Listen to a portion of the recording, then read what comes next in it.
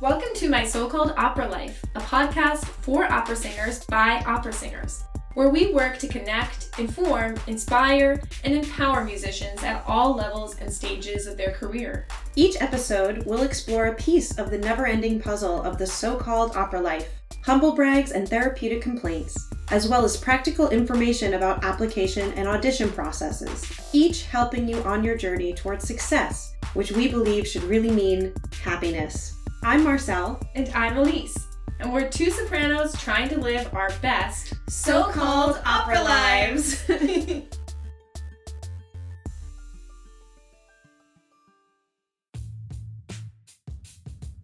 Okay guys, in case you missed it, a post from Wolf Trap's infamous blog was brought up on one of the many Facebook groups that we all follow. This one was about empowered singers.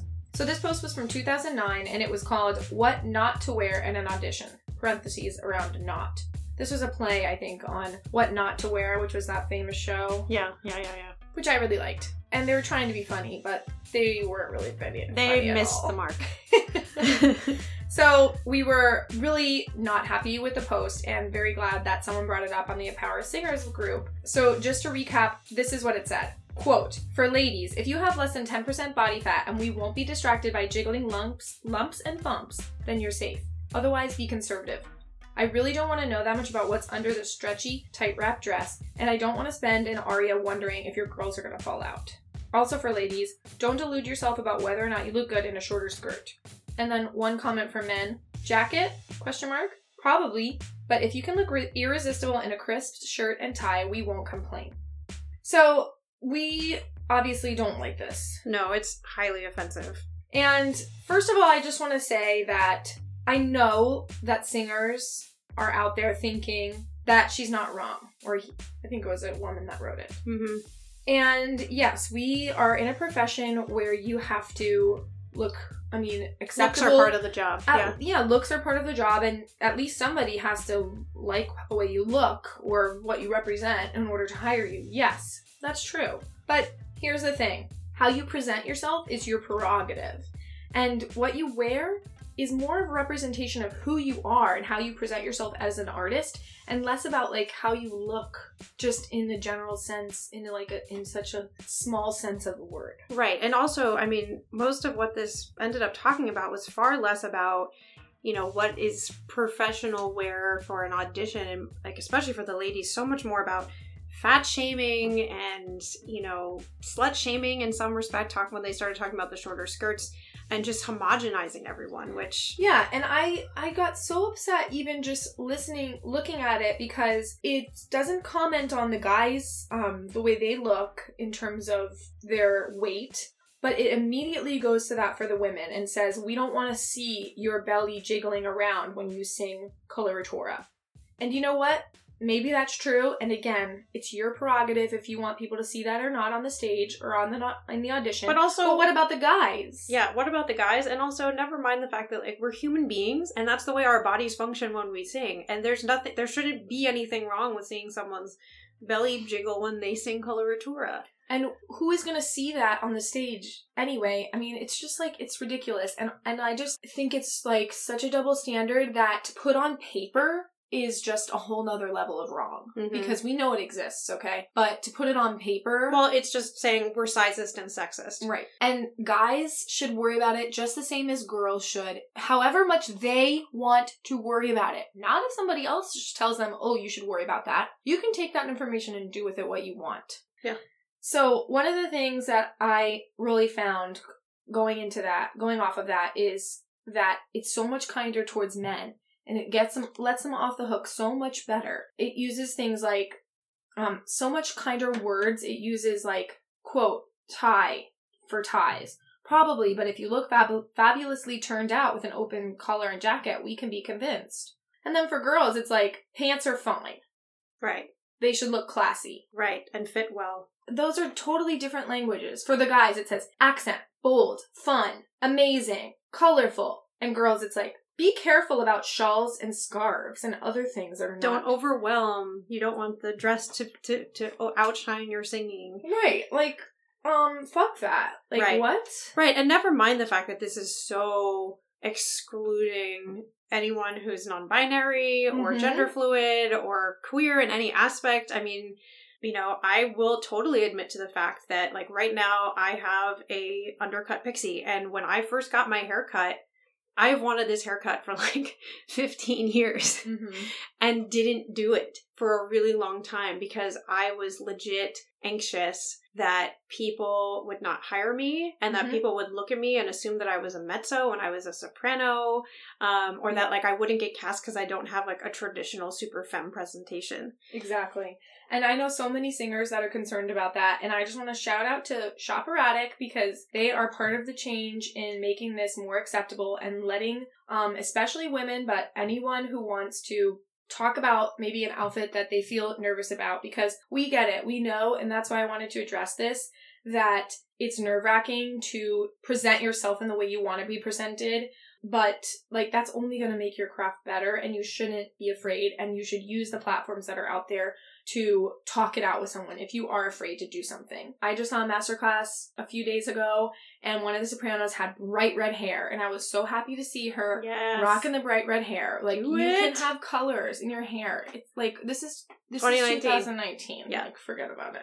Really, an audition is the only opportunity you ever have to go in front of a panel, sing your rep the way you want to sing it, right? What you want to sing, and then to present yourself as you feel comfortable as you are. Right. And so we should embrace that instead of trying to fit into all these little boxes. Think about it like this. When you leave your house and you go to an audition, you have complete control over what you can wear, what you wear. You don't have control over whether they like it. You don't have control over whether they think it's appropriate, regardless of what it is. Right. And you don't have control over so many things if they hire you and the reasons that they do. I can see singers thinking, you know, well, this is something I have control over, that's true, and so I'm gonna, like, follow the rules because these are the rules, like, at least everyone, like, I can follow them. But that is, like, so not the way that you should think. And no, especially if following the rules means that you're wearing something that you don't actually feel comfortable presenting yourself in. And then you're gonna make yourself up to be, as a soprano, like, let's say, super femme, and in the dual-toned wrap dress, and if, like, that's not something you feel comfortable wearing, you're not going to give a good audition because you're not going to walk in that room feeling like $1 million. You're going to walk in that room already in a position of, well, let me try to please you. Yeah. Which is not, people can smell that, and it doesn't feel good for you, and it doesn't come across well anyway, so why give someone else this power? Right. Take your own power back for yourself, yo. These are not the rules of what you should be wearing. These are the rules of what people think that's what they hire. But when you look at it, think about the greats in any like business. People try to follow these rules, and then you read about the successful people and it's like, oh, well, they're like this. They're totally different. Or like, oh, this person got hired and she's totally like not like that, you know? Be the person that you want to be. You're the artist. You're on the stage. This is your craft. And you will get hired. Like, I promise you. We will help you get hired. Right.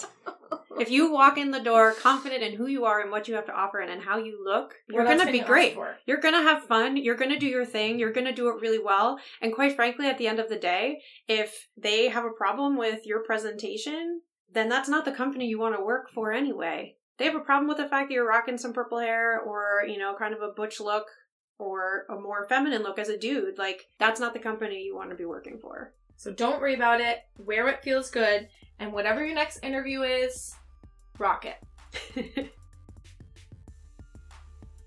Okay, so you can find links to the original blog post on our show notes in our show notes. Okay, let's do that again. Try that again. So, you just got a really harsh response to that article. Yes. But we do want to make a comment that they have changed the language. Yeah, Wolf Trap responded really quickly, like literally within a day. They have, I think, edited the original post, which we'll link to in the show notes. But they've also written a blog post in response, which I will read for us now. The blog post is entitled "Come As You Are," which is by Leanne Myslewski. So she is the Vice President of Opera and Classical Programming at the Wolf Trap Foundation for the Performing Arts. And she writes, "Dear opera community, I hear you. The feedback on the 2009 What Not to Wear blog post has been difficult to read. Wolf Trap Opera has been stewarded by female leadership for 20 years, and to see something that we wrote to demystify the audition process in the style of a then popular TV show, inciting such anger and hurt a decade after the original post, is truly heartbreaking. Audition attire should consist of clothing that makes you feel and sing your best. The core values of Wolf Trap Opera have always been to empower and advocate for singers in the most constructive and supportive manner possible. We are committed to continuing to live these core values every day, and I welcome the chance to continue the dialogue with you. She then offers her email for anyone who wants to get in contact with her directly, and signs it Leanne. So we really appreciate that this has happened, and mainly our goal on this podcast is never to attack anyone, but to bring to light things that we feel are important as a way to empower you guys, the singers. Yeah, to start the important conversations that we need to have in order to start changing the industry in a positive way for all of us. Everyone should feel that they have a voice and a choice in this career, especially singers, and it's our personal belief that in many ways that's been taken away from us, and our goal is always to give it back to you. So people, we want to see what you're wearing to your next audition. Be sure to tag us in your audition selfie at My So-Called Opera Life or hashtag My So-Called Opera Life.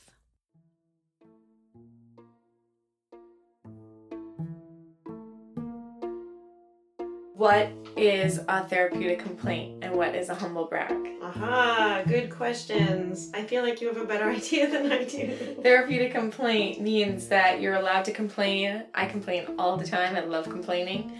But I'm not just complaining and doing nothing about it. It's a way to release some stress, some anxiety, to talk it out. It's therapeutic. It's helpful. It's not just like, let's kvetch forever about something. Yeah. And humble brags? Humble brags have gotten a bad rap, I think, on social media in the past, with the people like saying like, I'm so pleased to announce and I'm hashtag blessed. Humble brags, right? Never. A lot of people are using it ironically now, which I find hysterical.